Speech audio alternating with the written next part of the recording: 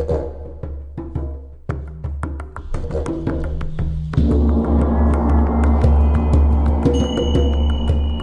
everyone, welcome to Expansion Cast. Expansion Cast is a magical podcast I created so people could find simple or unconventional solutions to expand their personal awareness and experience. This podcast is dedicated towards revealing people's divine truth and how that divine truth works its way out into the world, one by one, helping liberate each of us on our personal path to freedom. If you love this podcast, please give us a rating and share.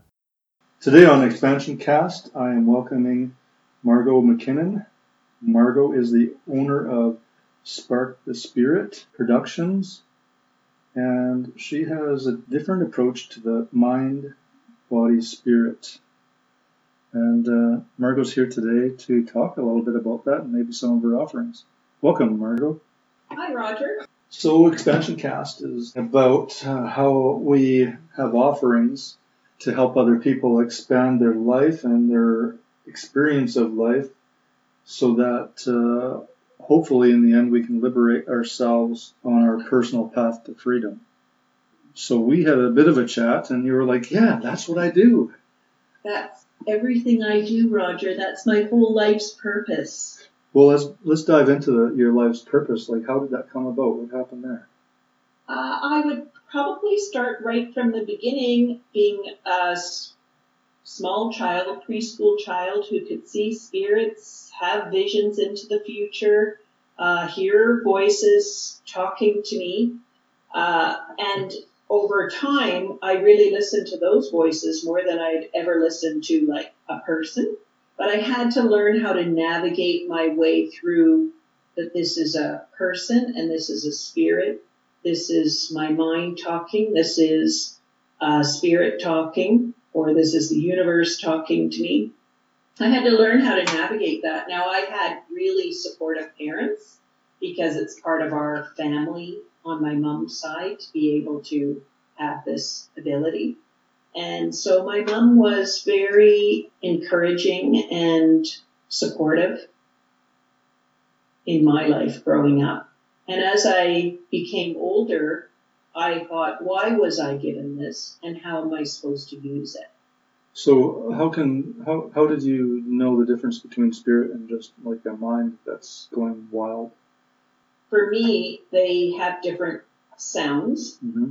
So if one of my clients books an appointment with me and they say to me, Margot, can you go into the other dimension and get a message for me?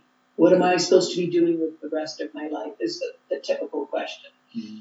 I hear one that has a very high voice that sounds like this. Oh, well, that person needs to do. And it sounds like this. Mm-hmm. And when it's another one, and they come out of the blue, a much deeper one. And my first experience with that was when I was 4 years old, tucking in my little doll Michael into his crib. And I heard a voice that said, you are to be a teacher. And it just came out of the darkness. My mind says things like, you better pack your backpack for school tomorrow. And I know the difference because of the sounds of them. And usually if they come out of the blue for me. Yeah, so is it content also? What do you mean? Well, the content of the voice, like the reasoning or the what it's trying to push, or... Yes, then if I ask, over time I've learned now how to ask it questions. Mm-hmm. Then I get the answers. And quite often as I'm listening to this very deep voice, I know it's not my mind because I couldn't think of those things myself. Mm-hmm. And I find myself going, really? I didn't know that. That's really cool. Oh, I get it now. So what else is happening with these voices? Do these voices ever pertain to people around you or people outside your specific circumstance? I hear things like if I see somebody, I remember seeing a woman putting all these stones in front of her house, in her garden. And I heard, she better not put those stones like that, or somebody in her house will die. How do you approach somebody with information like that? I thought, I can't go up to her and tell her that. But she was putting the stones in a tombstone-like shape in her front garden. And this voice came in. And I didn't do anything, Roger, to be honest. Mm-hmm. And she died of hepatitis about 6 weeks later. Mm-hmm. I had another one where a woman she was writing a book on Indigenous grandmothers up north. And I heard, she better not write that book or she'll die of a woman disease. And in that case, after the first time with the woman with her rocks, I said to this second woman, are you sure you have permission to write that book? Did they grant you permission? Do they know you're writing this book? These are really important things with Indigenous grandmothers. And she said, no, it's fine. I'm up there all the time. And I said, I wouldn't write that book unless I had full permission. And she had ovarian cancer by June, a woman disease. Mm. So they speak to me in a way that doesn't always make sense. Like, she'll die of a woman disease. Okay. So these voices will come in and comment on people that I'm looking at or seeing, and some people I've managed to convince not to do what they're planning on doing, but a lot of people, it doesn't make sense to them, so they carry on. Yeah, so you're quite an educated woman. Yes. What's behind your name? I started off with my BA honors, English Lit, from Queen's University. Mm-hmm. Then I got my education degree from Queen's University. I have a master's from the University of Calgary, and I have a doctorate from the University of Oxford. So when the information's coming, it's you should be able to understand pretty much anything. What do you mean? Well, I'm just like if we're talking about how words are coming through, like if it was your wording and maybe from your own mind, maybe it wouldn't be, it's a woman's disease. It might be very specifically from your mind saying it'll be ovarian cancer. I don't know. I'm just diving here. Well, I this is when you asked, how do I know it's my mind or the spirits? So my mind, I don't even know if my mind would have been able to figure out that she shouldn't write that book. Mm-hmm. Or that you don't put your rocks in front of your house in a tombstone-like shape. For other things, the spirits really want to protect us, and so they will send down messages so that we'll avoid certain things. And if everybody had the ability to listen to them, you could really navigate your way on your own life map and avoid this and that in your life. For me, because when I was earlier on in my life, when I wasn't really sure whether that was my mind or the spirits talking, I would make mistakes because a person would come along and say, well, that's ridiculous. And if I ever got convinced over not to listen to that voice, that was always where I made mistakes. Mm-hmm. Now I just don't listen to anybody. I only listen to the spirits telling me what I'm supposed to do. Right. So you, your book, Body, Mind, Spirit, Soul, Oneness, Dominance. Can we talk about that a little bit? What really, how that came about, really, maybe quickly, and then let's dive in. I would like to dive into the soul, oneness, dominance. I was taking a course at University of Calgary for my master's degree, and I was doing a master's degree in teacher professional learning. It had nothing to do really of spirituality or anything, but I took one class that was for myself called Philosophy of Mind. And our first homework assignment was, how are the body, mind, spirit related? And I went home, and I have a system like to really call in the deep voice, that one that tells me you are to be a teacher. So I cleared my space, I lit a candle, I used a yellow pad, that legal pad of yellow paper. I sat on my couch and I said, so what's the answer? How are the body, mind, spirit related? And that deep voice came in so urgently, and it was bubbling with excitement that I was going to listen and write this all down. And it started off by saying, we have oneness. So it started with oneness, it went to soul, We have a spirit, we have a mind, and we have a body. In writing my book, I did it backwards. And so I said, we have a body, a mind, a spirit, soul, and oneness. Why did I do that? Because many, many people can't start with oneness because it's too abstract of a concept. It's too big. So to start with body, we can understand it better. So I'm going to start with body. We have a body, which is our tangible. We have a mind, which is our logical, rational self. That's my mind dimension, as we were talking about earlier. It does my taxes, it does my finances, it made my grocery list for my dinner party that I'm having tonight, all of those things. Your spirit is the part of you that came from unconditional love on the other side and came into your body to have a human experience. So it's you, it's your intangible you, it looks just like, only it's your ghost, basically. Your soul is your purpose. And originally I thought spirit and soul were the same thing, but this voice said, no, they're two different parts of yourself. Spirit and soul is your purpose. Oneness is your sense, it's your God aspect, God, creator, universe, higher self. It's that plus connection and belonging. So they're multi-dimensional concepts, all 5 of them. Then it said you're born dominant in one of those dimensions and you grow the other ones or not over time. Some people have no interest in growing their spirit dimension. They don't believe in it. They're not. Whereas other people like me are obsessed with learning more about my spirit, my soul, and my oneness. That's because of your dominance. Because of my dominance. Mm-hmm. So I would say I'm a spirit dominant person, which means I still feel tethered to the unconditional love from the other side.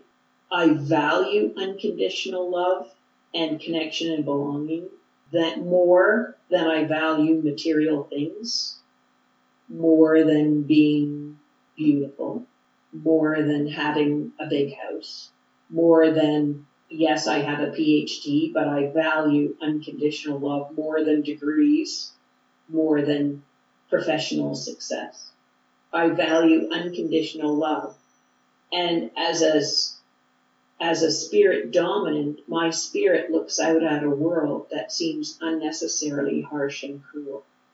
And before the universe told me this model, I used to have this profound sense of sadness about having to be human. I used to think, how long do I have to stay here? I used to think this as a little kid. How long do I have to do this all day? Breathe, move, eat. So you were feeling separate. I felt like I was a spirit lugging around this huge body. Mm. And you've seen me, I'm nearly 5'11". I was given a big body to lug around. Mm-hmm. So I felt a profound meaninglessness about having to be here, even though I was told by 4 years old that I was to be a teacher. So that's my sole purpose, is to be a teacher. I took that at the time to mean to be a high school teacher, and that's what I became, a high school English teacher. Now I'm a teacher, but in a different way. I'm teaching all about this model. So as a spirit dominant, I would have these periodic times of, I just want to go home now, back to the other side. Life here is very different. And part of my sole purpose now is to get to as many people who feel like that, so that they find their exquisiteness here and the joy of being human. Mm-hmm. So do you believe that a lot of people who are addicted to drugs and hard use of chemicals might be spirit type people? Yes.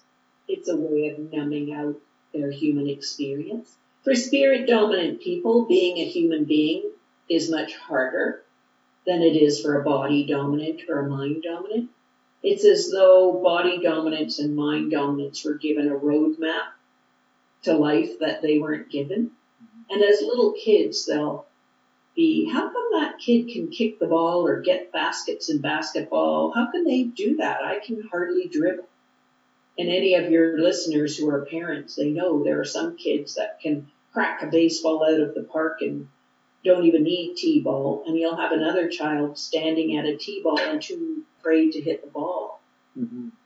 We're so different. So seeing all those differences, I still want to come back to soul and oneness experience, but having all these differences, do you see a different type of personality that might go to, say, a church that is maybe Christian and they're like all about following the teachings of Jesus? Would those people be mostly body dominant or mind dominant? Or it depends. I mean, some people like the community of going. They like the friends and they love the routine. But some religions are some people take religion on in a mind dominant way, and they want the rules and the regulations. And as long as they follow those rules and regulations, they feel secure. If I sing this hymn, if I take my, the bread on my tongue, if I drink the wine, then all is good. Religion didn't really work for me because it didn't explain to me who this voice was. And in some cases, I didn't see some of the people there as having unconditional love and being very kind people. So some people take it on as a mind dominant. So let's talk about oneness. What's it like to be a human being experiencing a dominant oneness? This one's a challenge for me because I'm not oneness dominant. And when this is my second book that you were looking at. In my first book, I don't have very much on oneness. The universe said there is oneness. We are all connected with all time, place, people. And at the time, I was working through my spirit dominance and getting a handle on that. And as a spirit dominant, I tended to, as a high school teacher, I would go in and teach, but I became saturated by the human experience every day because spirit dominants are quite porous people and they empathetic and they can just become saturated. So I would retreat, and I like spending a lot of time alone. Oneness people really like to build up connection and belonging with people. Mm-hmm. And for me, at the time with my first book and the first vision, I wasn't really working on my oneness. I was working through the stressed outside of being spirit dominant, this being porous and getting saturated and exhausted. And I was trying to find a way of loving my life so that I didn't have those feelings of wanting to go home. Once I had that, then I went over to my soul dimension. And I quit teaching high school, and I started doing my model full-time, running workshops and speaking all over the place, all over the country. Then I started working on oneness. How do I increase my own oneness in my own life as a skill set? I used to not like having to go into a room full of strangers. Once I decided to build up my oneness, I thought, well, I'm going to walk into that room and figure out how many friends I'm going to make today. And then I learned how to connect with everybody. I'm going to learn how to deliver a talk for 20 minutes on a stage. As a spirit dominant, I was more of a ghost than I was a human being. As a spirit dominant, so imagine you're looking at a little baby. When the spirit came into that little baby that's body dominant, they say, oh man, they love it. Like their food, they can eat their food really easily. They love to be hugged and cuddled. They love sports and dressing and clothes. And as they grow older, hair, makeup, nails, fashion, shopping, Christmas presents, cards. A mind dominant, the spirit comes in and they think, oh, I can organize this place. I can create a system. I know the logic and rationale of how to get everybody into their places. And they have a sense of this is the right way of doing things and this is the wrong way. This is the system that works and everybody should follow this system. And as a high school teacher, I thought, Schools are mind-dominant institutions, and mind-dominant kids get to go excel in that institution because it's designed for the way they see the world. You go over to spirit dominant, the spirit comes in, and it takes that child a lot longer to learn how to become human. So for them, food tastes terrible, their clothes are itchy, owie, they get rashes, they're colicky babies, and they're really wrestling with having to carry around a body that actually hurts. It hurts them. Not a body dominant, they like having a body. Spirit dominants have a hard time being in their body. A soul dominant, they know early on in their life what their purpose is. And they will stay on that track. And they don't want to have to do anything in their life that's not on that purpose.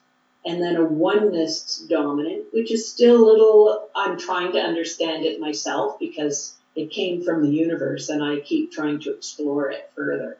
A oneness dominant, they love to see everybody as a community and we're all connected. And I coach a woman who's a oneness dominant woman, and she can't understand that her sister-in-law doesn't want to come to their family gatherings. Can't understand that. Why would you not want to be included? Everybody's included. And I always have to say to her, you're oneness dominant, she's not. She has her own way that she wants to live her life. Not everybody wants to be included. Someday she might get to a point in her life where she wants to increase her oneness dimension. Yeah, so when we dive deeper into oneness, those people typically, if I'm getting it right, would feel a connection to everybody and everything. Yes. Yeah. They can feel, when I'm at teachers' convention, for example, I had a woman say, well, Margot, don't you get terribly exhausted and upset and sick about what's happening with children in a certain location? So don't you get so worried about that, sick about it? And I say, no, I don't get sick about it, because the people that sole purpose is to look at, is to help them, will go and do that. My sole purpose is to help spirit dominants become at home in their lives here as human beings, and to help anybody else, body dominants or mind dominants, understand more about their spirit dimension, their soul dimension, and oneness. And as long as I'm on purpose and I exhaust myself with my purpose, I'm okay with that. Other people who have their soul purposes can do theirs. Yeah, it sounds very nice. So can we be one of each? So there's no real dominance, it's just a real balance between them all? That's an ideal. I'm trying to get to that point where I can't tell anymore. I don't know if I'd ever want to be body dominant. It's a lot of work. I tried it once for a morning. A whole morning? Like, if you go to a body dominant's house and their house is immaculate and beautiful and the pillows are fluffed, and if you see their room, the pillows are beautiful, lots of pillows on the bed, and everything's folded down and ironed. So I thought, well, I'm going to be body dominant for as long as I can, for a whole day, and see how long I last. I was ironing pillowcases. I ironed that little fold-down part of my sheets. I ironed all my linen napkins for my table. I went for a run. I did some weights. I was really scrubbing my house. And by about 1 p.m, when I found myself trying to paint my toenails, I thought, this is so much work. I don't have time for this. And now I just, if I'm up and I have my hair combed and my lipstick on and a nice outfit on, I'm fine. And that's not to say anything about body dominance. I choose to only, on the spectrum of how body I want to be, I'm sort of about a 3 out of 5. In my book, I have a nice self-inventory where you actually, because every dimension, like body dimension, is multi-dimensional concept. And you can, in my book, there's a self-inventory. So you can go down and say, so where are you on the spectrum, 0 to 5? And you can rate yourself. and then say, well, I actually want to improve in this area. For example, I love to drive a really nice, clean car. Mm-hmm. If ever I pick anybody up, people always get into my car and say, how do you keep your car this clean? Because I like, on the body dimension of life, I like a nice, clean car. I don't need iron pillowcases. Mm-hmm. So you can just decide, like, where do you want to be on the body dimension? The mind dimension. I've decided I don't want to work in a mind-dominant institution where there's a logic and a system. Mm-hmm.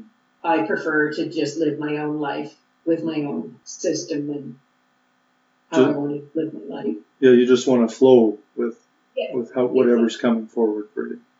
Yes, I want to say, oh, you want me down on Lethbridge tonight to speak? Okay, I'll get in my car and drive to Lethbridge. I drive all the way across Canada to talk to people. I spend about 2 or 3 months in the summer months so I can be driving to go and do my soul purpose and live the life my spirit came here to live. My book, you can give yourself an evaluation and see how body do you want to be? How mind do you want to be? I have my PhD from Oxford. That's pretty mindy. But do I want to spend all day in a mind? No, I don't. I'd rather spend most of my time in my spirit dimension, soul dimension awareness. Mm-hmm. So do you look at people now and automatically size them up? Yes. But that you have to be careful with that too, because I've had some of my readers saying to me, I know I look body dominant, but that's because I had a body dominant mother. We weren't allowed out of the house unless our hair was perfect, our nails were perfect, our sheets were perfect. And if I did that, she would be off my case. And I've kept that as a grown woman. And while I might look like a body dominant, I'm actually not. So we have to look beyond social conditioning. Yes. And I get a lot of lawyers reading my book. And they will say, I'm mind dominant, but I'm mind dominant, but I'm also high soul purpose. I went into law because I really want to help people and explain the law to them so that they can be protected. But once I got into the industry, it wasn't what I expected. It was too mind dominant for me. And some are moving over and taking on different careers. And some politicians, they go in there because they really want to serve their country. And it becomes like this nasty mind game of whose system is going to be best and what you're going to compromise and sell out about yourself in order to go with the system and vote this way and vote that way. So what part of it allows us to, I guess, liberate ourselves from struggle? How do we, what part of it allows us to move into this personal freedom that I think most people are looking for? That's such a good question. What I'm finding for myself personally and also my readers, because the first book that I put out was 2006, so I have some readers that have been with me for a long time and they're elevating their life. What I'm finding is they continuously look back at their 5 dimensions. And I love when this happens, Roger. When they say to me, I looked at the self-inventory and I used to be a 2 on that category. And I've raised myself to a 5. Let's have an example. I used to be, because in my book I have what each personality profile looks like when they're stressed. And they'll say, I used to retreat from the world when I was a stressed out spirit dominant. I would let all my bills pile up. My house would be filled with clutter. My car was filled with clutter because I wanted to escape from the world. And I set that as a goal. And now I can look around my house and it's clutter free. I don't want to go home anymore. I've moved over to my soul purpose and I'm really living my soul purpose. And I've elevated my oneness. So I have a lot of friends and a lot of support in my life. I really feel like I belong here as a human being. And that's what I love when people say, I used to be like that, and now I've elevated. Some of my readers are saying, I've elevated, and now I want to elevate it again. So you know how your series of all your accomplishments and achievements right now, so everything that you've been through has brought you to this point. But there's a grander version of you standing in the ether, and another grander version, another grander version. So this model really helps you saying, okay, well, I want to step into my grander version of myself. And you can go back through your self-inventory and say, okay, these are the areas I want to develop in myself. I'm going to spend the next 365 days working on these things. Nice. Yeah, I love it. And I particularly love it when people say, I'm finally in love with my life. That's powerful. No, I know. Yeah. Mm-hmm. So, do you want to go into doing some samples? Actually, I got a couple of different questions. I want to throw at you something maybe a little bit different. How do you relate it? Let me back up. So, a lot of the work I do is in the tantric field. So, body work, different things. And I find there's different types of people who respond differently to body work.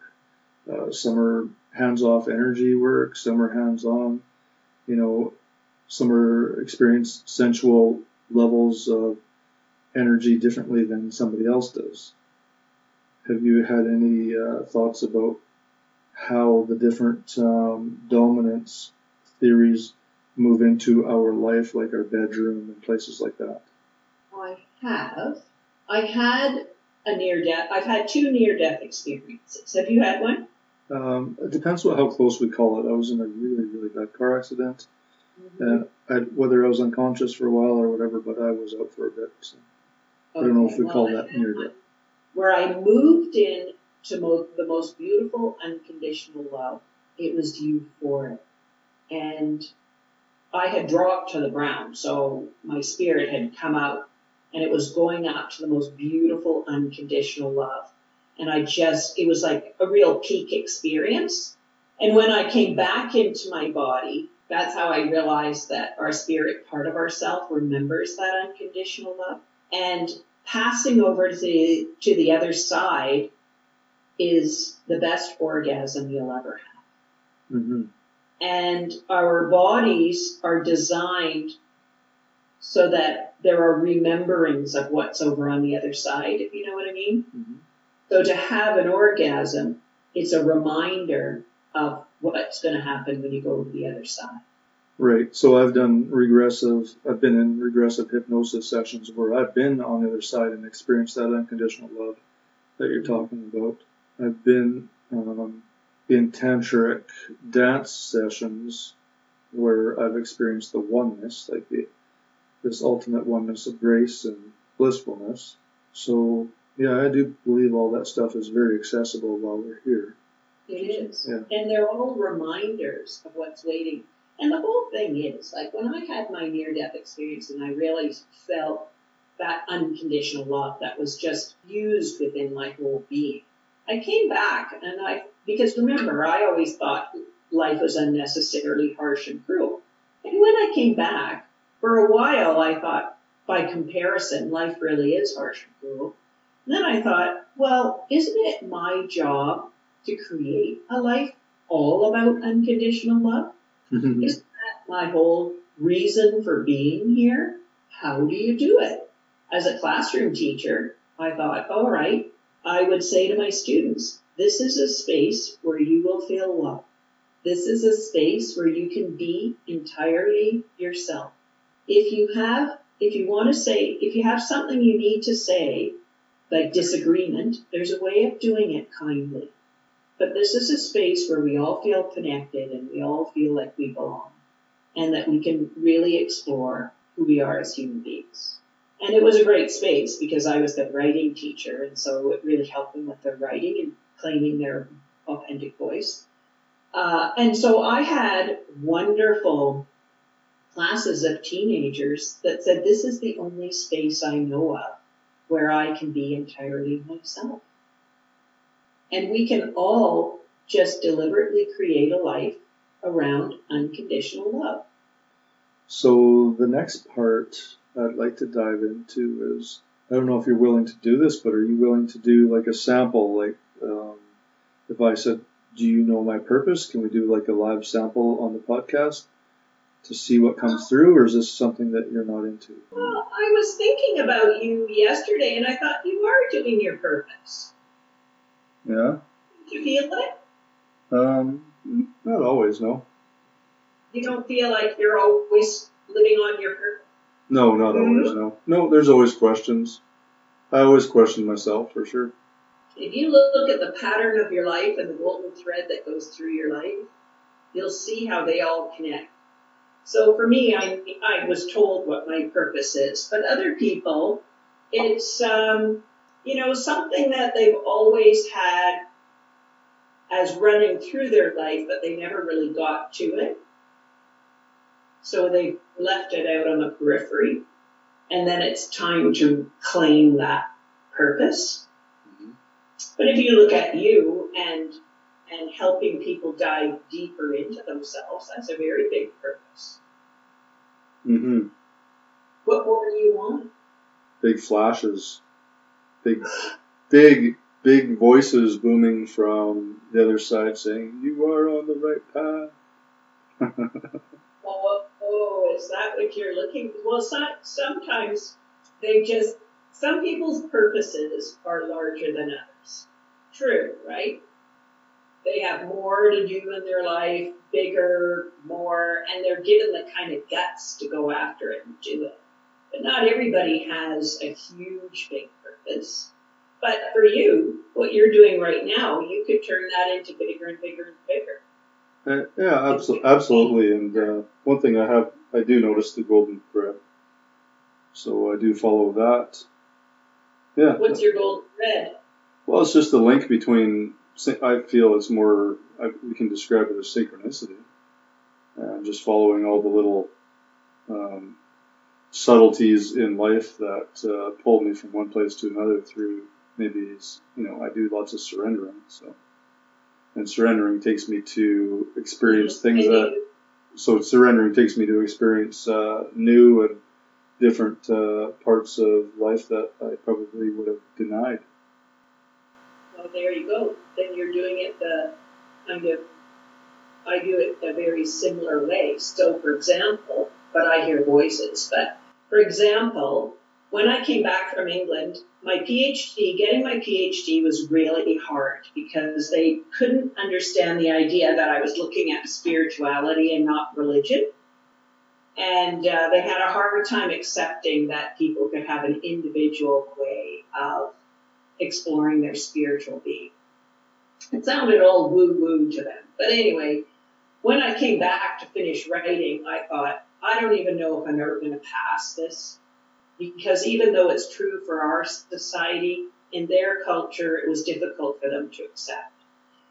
So I was sitting here at my dining room table, and I said, okay, universe, you're going to have to show me that you want me to finish this PhD. If you show me in the next 15 minutes, I give a time limit.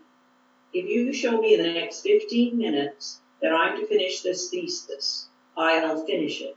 If not, I'll cut my losses and keep going with my book. And I said, I'm going for a walk. So I went for a little walk around my neighborhood, came back, opened up my computer, and there was an email from a woman in Lebanon saying, I saw about your thesis online. I'm wondering if you've finished yet, because I need your data to help me with my thesis on spirituality in Lebanon. That's awesome. 15 minutes. That's how I get support on my purpose. I ask for it. Another time I was feeling, have you ever felt sorry for yourself? Oh, yes. You're just going, oh, come on. Well, anyway, I was having those days where I was feeling sorry for myself. Like life was too hard and all this. Mm-hmm. I'm pushing a boulder up a hill. So I went for my run, where I tend to get a lot of my insights. So when I want to get insights for my clients, and then I go for a run, and the spirits really love to talk to me. So anyway, I'm out there on my run. And I said, I'm feeling really sorry for myself. And I usually only take like 24 hours to feel sorry for myself. But today I only have 40 minutes because I'm busy. And I said, why do I have to be, doing all this stuff? And the answer was very simple. I said, what am I supposed to do? And it said, continue being Margot. I said, with all my eccentricities, hearing voices, seeing things, yes, continue being Margot. So I came home, opened my computer, and there was an email message from a Margot that had done some graphic design work for me to this other Margot that I didn't know. And I was linked in. So here I come home and there's a Margot to Margot to Margot email. So I wrote the back and I said, oh, hey, listen, I shouldn't be on this email chain right now because I'm not involved in this conversation. And I said, but if ever you want to have a Being Margot evening, I'm up for that. So here I am running along the river, feeling sorry for myself, continue being Margot. I come back, there's a Margot to Margot. And then we had a Being Margot evening, dinner. Mm-hmm. So the universe is sometimes funny about it, and sometimes we'll just bring it in exactly. But I put it in a very short time period, and then I watch for what shows up. So what do you tell people who generally maybe, have spent so much time avoiding being their own, or diving into their own purpose or being themselves? How do you bring them back? If they're really pining for their purpose, you mean? Yeah. Well, if they, they're so far off that they can't even begin to see what their purpose is. But yes, they're dying to know. Well, I'll go in for them, like on my own. I go into a nice quiet place and go in and find out what it is. So I have different methods. So sometimes I can go in and the voices will come straight in and tell me. Other times I'll give them their life history chart. So it starts from womb memory all the way around. And then we'll find the golden thread and say, well, here's your purpose, but you've never fully lived it. And I'll give you some examples. So in the first case, when the voice came in, I was actually pumping gas leaving Orillia, Ontario, and a woman said, oh, can I have an appointment with you? I heard your readings are really good, because I've been doing them all morning. And I said, okay. And then a voice came in and said, she needs to start an art community. And it had a whole plan, all designed out what she was supposed to do. So I wrote it out on my yellow pad of paper after I pumped the gas into my car and drove back to give her talk. And I have the piece of paper by my feet. And then she's telling me a whole story that had nothing to do with art and questions that had nothing to do with art. And I'm thinking, oh, gee, maybe I got this all wrong, right? She was telling me about a relationship she was in that wasn't very good and her job and all of this. And so I pulled out my piece of paper and I said, well, why did the spirits tell me you needed to do an art community? And she said, oh my goodness, it's because I told myself if I broke up with this very toxic person, I'd get all my art supplies back, reclaim my space, and put up my easel and get back to my artwork. Oh, okay, because I don't know this woman other than she was at a talk of mine. And then I said, well, why did they tell me that you needed to do beaded jewelry with silver in it? Oh, because I bought a beading board last week and I really want to get back to my beading. So in that case, the voice will come in and tell me what it is that she's avoiding. In the second case, I gave a life history chart, and it goes from like your womb memory and then your first day at school, and then around your whole schooling experience, formal schooling, and then when you finish school and around to your adult life and then senior years. So for her, I said, fill this in and bring it to your meeting. And I emailed it to her. And then I went for my run, and the voices said, well, she needs to remember her kindergarten self.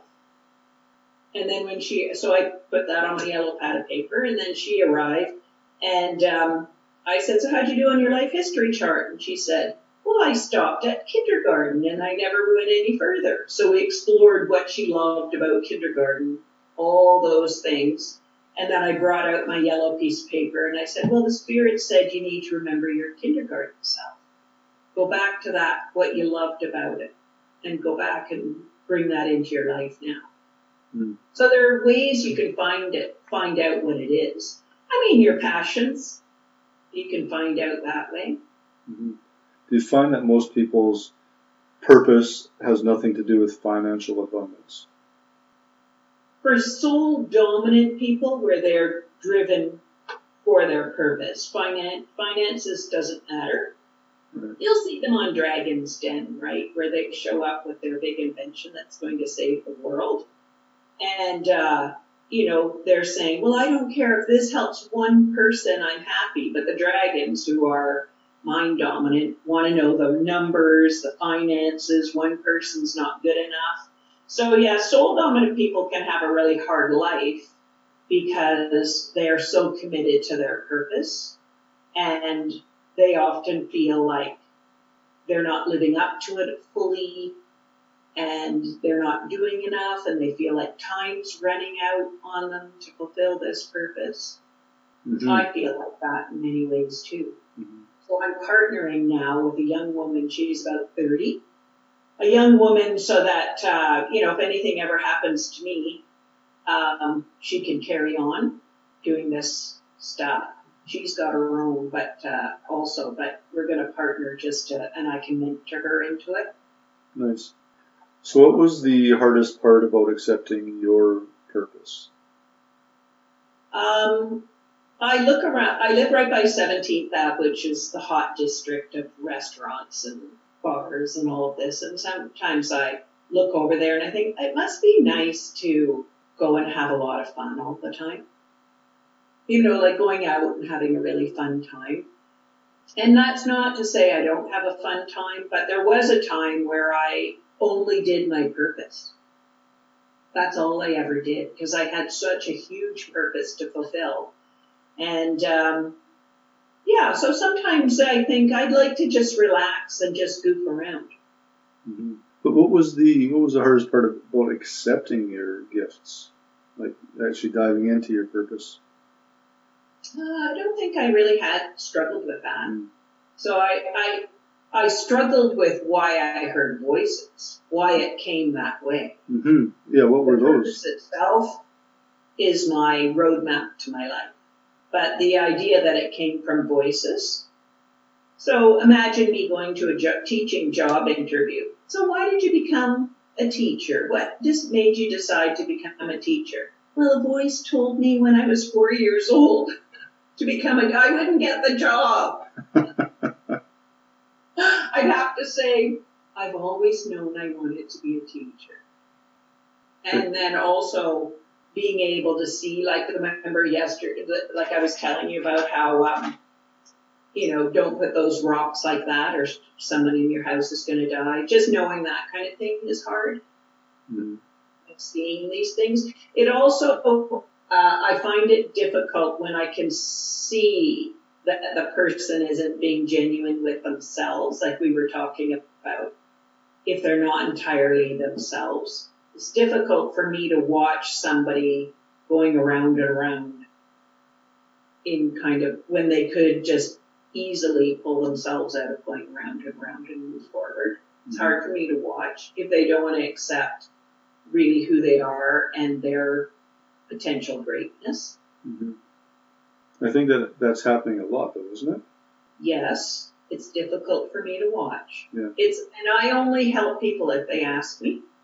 So if they don't ask me, it's like the universe doesn't help you if you don't ask. Mm-hmm. Because that's nosy. It's like just walking inside somebody's house. We don't do that. You knock on the door. Mm-hmm. You wait to be invited. And the universe is the same way. So when I said, give me a sign in 15 minutes, okay. Help me get out of my little funk here of feeling sorry for myself. Okay. But it doesn't just come in and intercept like, one time I said to my friend, I haven't asked for magic in a long time. Bring me something magical. And I said, let's do that. I was having her over for dinner. It was about 11 at night. I said, let's do it. I said, let's call in some magic by morning. When we wake up in the morning, something magical will have happened. I woke up in the morning, and the spirits are speaking through email now, Roger. They're using technology. So I woke up in the morning, and there was an email from the caretaker of the place I used to live in Oxford. And I had left 2 books on the shelf in Oxford. And it was called The Mansion where I lived. It was a 1600s old stone manse. And he said, I heard this voice in my head that said, you need to go and look at the books that are on the bookshelf. And then I went over and I saw your book, and then I pulled it off the shelf, and I found out you lived in room number 2. I looked it up on my records. I found out who you were, found out your email, and he said, I started reading your book this morning, and I'm loving it. And he said, and I'm a New Zealand former Navy officer. He said, who'd think I'd be sitting here reading all about spirituality? He said, but I heard that voice, and it told me to go and get this book. And I did that at 11 at night. He would have been there at about 7 in the morning and hearing. So the magic happened instantaneously to direct him over to my book. You have to ask. Yeah, so what do you say to people who are afraid to ask, who are afraid to dive into their weirdness, their strangeness, the aspects of them that might be that golden thread trying to express itself, and that they might be denying it because of society norms or society thoughts? Well, the people that come to me want to know. Yeah. So people don't come to me if they don't want to know. Mm. I had students in my class, now imagine 35 teenagers sitting there, and some of their marks were ranging from like kids who had 40% to kids who had 90%. But I taught them how to have a vision for their writing. And so they would get their question, and I'd say, now I want you to close your eyes. You have the question, the exam question sitting there. Maybe the exam question is, how does fear work in developing resilience or something? All right, now I want you to close your eyes, and I want you to picture fear, and I want you to feel it. I want you to picture resilience and feel it, and see a movie in your head. That movie will tell you how to start your essay. Man, they're writing. Those kids who are getting 40, and they said, is this what writing is? Yes. It's about visioning how this works, letting these concepts seep in and have a vision about it. And it was funny because teachers used to say, well, whenever we did exam supervision, you could always tell whose students were whose. Because some kids were road mapping in a very mind-dominant, if they had a mind-dominant teacher, road mapping it all out. Other teachers had them creating a chart, another mind-dominant. All your kids were looking at their exam paper and then closing their eyes, tilting their face up to the light, and then you could see them having, like, what are they doing? And I said, well, they're having a vision. And their writing was beautiful. Mm-hmm. So they learned how. And the kids who were more spirit, soul, oneness driven, they really took it on and explored it further. Mind-dominant kids, they might say, you know what, this is great, but I want to do engineering. It depends. Like, not everybody wants to. I was teaching my model to a writing group. There must have been about 50 people there. And one man said, we don't all have to have a soul purpose that guides us. And I said, no, we don't. We all have one. We all have a soul dimension of self, but it just means you're not soul dominant. Soul dominant people have to explore that. Mm-hmm. They have to explore their purpose.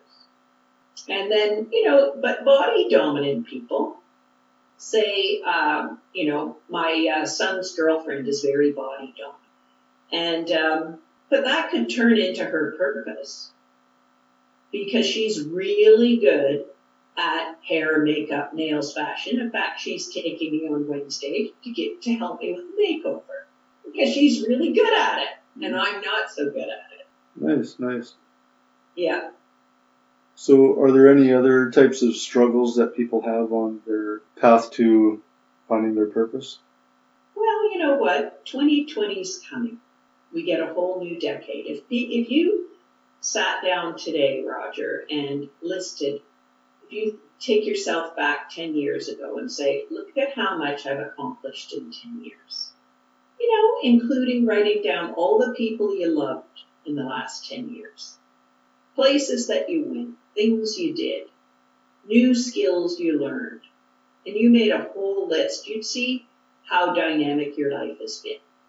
And then start projecting forward. And that's why I like my book so much, because you have your 5 dimensions and you say, okay, I want to project forward.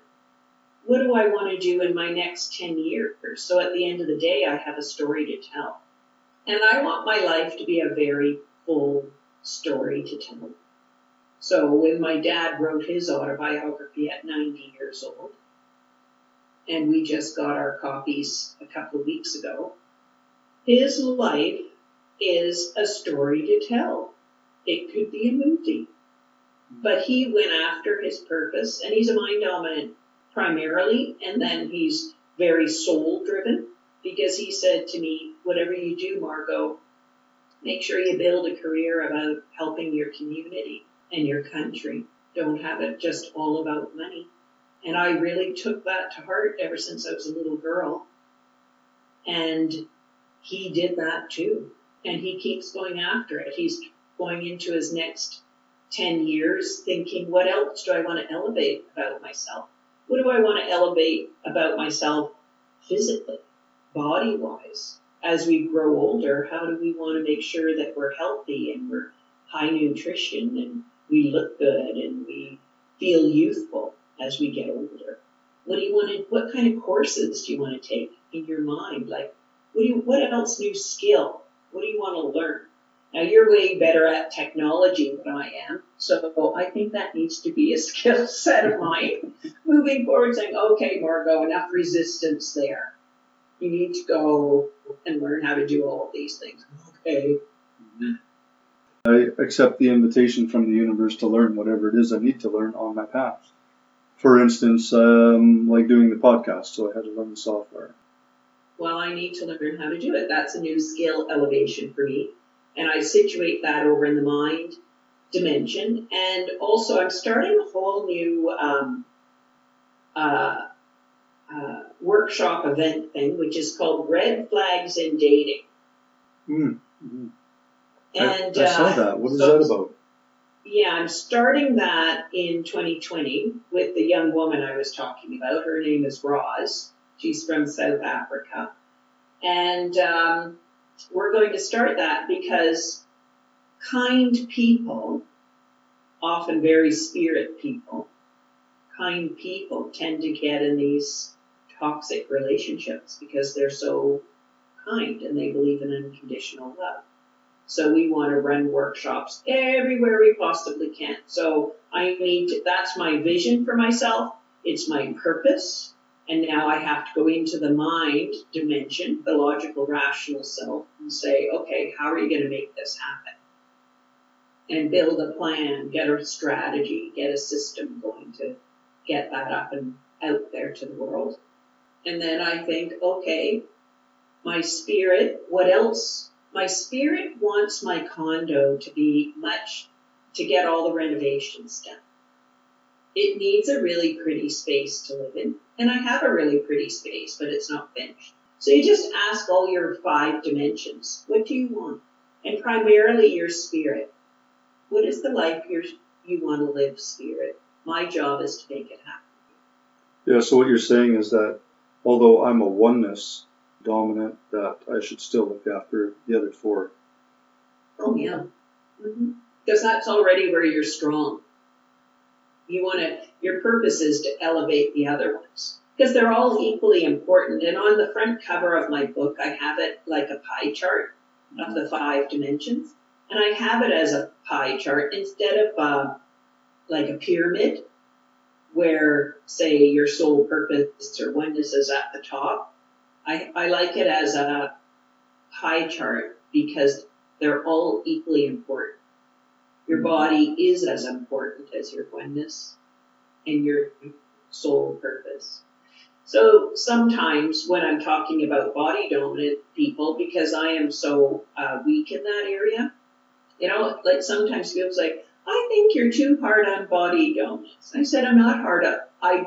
I love body dominant people, and I need to learn from them because I don't have that skill set. Mm-hmm. So I'm pretty sure I'm oneness dominant, because I really believe that we're all divine beings and all part of the same ecosystem, basically, or spirit system, whatever you want to call it. It's all we're all linked together. And I feel like a lot of my purpose is about bringing that, the obviousness of that forward. For me, what's obvious might not be obvious for other people. And I feel like bringing that forward might be part of my purpose. For instance, I'm not a giant fan of Christian religion. However, part of surrendering took me to a church a couple days ago. And as I sat there in the church, I was like, feeling like squirmy and whatnot. And then I was like, wait a minute. If I really believe that we're all, divine beings, what is this part of me that's judging right now? Mm-hmm. Because I don't have to accept, their belief system, but I can accept that they are doing exactly what they need to be doing right now in this moment. When I thought high school, I had some kids who were from various religious traditions. And for a year I said, anybody who wants to invite me with your family to church, temple, wherever I'm allowed to go, I'd love to go. And so I was all over the place, going with different families from my school community to different traditions, and it was quite fascinating.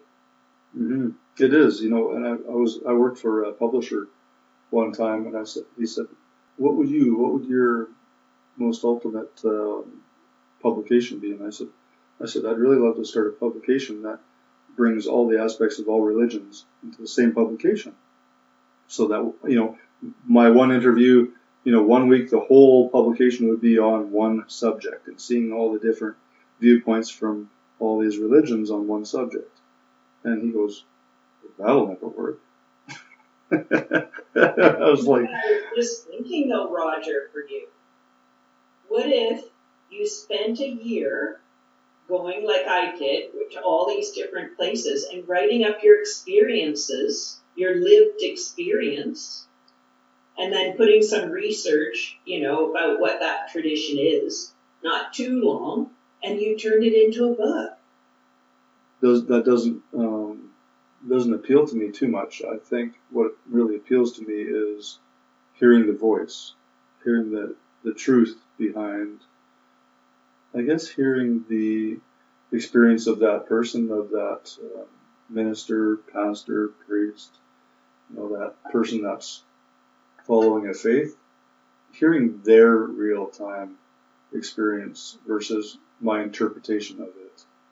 I love that idea. I'd read that. If you visited all different traditions and chatted with them and wrote it up, Mm-hmm. That'd be fascinating. Well, maybe it's going to be a little bit futuristic in the sense that it's going to be audio and not print. Make it audio. I think that's really interesting. Yeah, print is nice, but print takes a while. I mean, it's nice to be able to be in a car and going from A to B, Lethbridge to Calgary or something, and listen to a few podcasts. And by the time you get to Calgary, all of a sudden you've listened to something that sparks or ignites something that's perfect for your talk or presentation. Mm-hmm. I know I should get mine into audio, but I don't want to sit there reading it. I tried it. I get to about page 2, and then I can't go on. Mm-hmm. Make it an audio book. I'm sure but I should do some short podcasts on it or something. New technology, Roger. I'm going to have to figure out how to do it. You're doing a podcast right now. Yes. Well, I need to learn how to do that. You're doing New it. skill, new 2020 skill. So, Margot, do you have anything coming up that people or listeners might be interested in? I do. January 12th, I'm going to be in Red Deer at the Red Deer Spirit Center for Spiritual Living. And I'm doing their talk in the morning, which is a Sunday. I'll do a talk in the morning, and then I'm doing a workshop, follow-up workshop, and we're looking at soul's purpose. And I'm going to show them the different strategies of finding your soul purpose and building a plan toward it in the year coming up. Then in the evening, I'll be back in Calgary speaking at Calgary First Spiritualist Church, and I'll talk about the same thing. I'm not running a workshop because theirs is an evening service starting at 7:30. I'll be in Lethbridge on February 19th, and I'm running a workshop there for 2 hours in the evening. That's the Wednesday evening. And we're going to go through the model. People are going to do their self-inventory so they can see on the spectrum how much of each of their 5 dimensions they've explored. They're going to see what their stress behaviors are, because our stress behaviors can limit us from really diving deep into our purpose. And then on the 20th, for anybody who's a teacher who listens to your podcast, I'll be doing 2 sessions at Lethbridge Teachers Convention in the morning of the 20th. And one session is the loneliness epidemic, because people right now are lonelier than ever, and their oneness dimension is really shrinking and atrophying. So I'm doing a session for teachers on how can you help kids build connection and belonging. And I'm doing a second session on avoiding burnout. And that's what's coming up there. I'll be at other teachers' conventions. I'll be at the Calgary one. I'll be at the Medicine Hat one as well, doing those sessions. Mm-hmm. So that's what's coming up so far. I also have my retreat that's on June the 6th. It's a Saturday. It's a full-day retreat, and it's at the Crossing Retreat Center in Cochrane, Alberta. And there, what we're going to do is we start the day down by the river, and we call in oneness, because remember I said you have to ask for the universe to come in. So this is basically a day where you make a date with your spirit and a date with the universe to help you find your purpose and your pathway in life. So we go down to the river, we call in, do a oneness ceremony, then we go back up to where we're having our session. And I show you all these spirit exercises that get your spirit really vibrating at a very high level. We have a gorgeous lunch, high vibration lunch. Then you go find your spot somewhere on the 145 acres to do these exercises with the universe, in collaboration with the universe. And you cry for your vision about what the universe wants you to do. It's amazing, the results. People have their spirit guide shows up and sits beside them and shows them and gives them a whole plan all the way through their life, what they're supposed to do. Other people will have, like one woman, one time her son had actually completed suicide, and he came and they developed a new relationship afterward. We've had people who have had the voice come in and show them what they're supposed to do. So it's really quite a powerful, powerful day, and that's June the 6th. And in between there, I'll be in Vernon, BC. I'll probably be in Vancouver at some time this spring. So is there a place where people can find this schedule? Yes, they can. They can go on to my website, which is www.drmargotmckinnon.com. So that's drmargotmckinnon.com.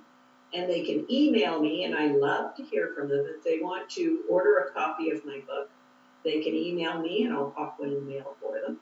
And they can email me at drmargotmckinnon@gmail.com. And a lot of people are designing book clubs around my book. So they're deciding that in 2020, they really want to elevate. They don't want to waste any more time not knowing what to do. I have so many exercises in my book for people to do, and they want to go through it. There's a lovely conversation guide at the end of each chapter. It's great. So they read it together. So they do the whole body part, do the conversation guide, do all the exercise, meet up again, do the next section till they're finished. And it's really working to elevate them into a whole new level. And as I was saying before, my favorite thing is when a reader said, I used to have those stress behaviors and now I don't. Because the stress behaviors of my dominance profile were preventing me from really living out my spirit's passion and my soul's purpose. That's my favorite thing. Nice. Dr. Margot McKinnon, it has been a pleasure talking to you today. Thank you, and you. I know I haven't been feeling too well today. I'm feeling a bit sweaty. Something's coming on, and I'm glad that you're not in my studio today. Oh my. So yeah, thank you, and it's been a real pleasure talking to you. Well, it's great to get to know you too, Roger. This podcast is Expansion Cast. Thank you for listening.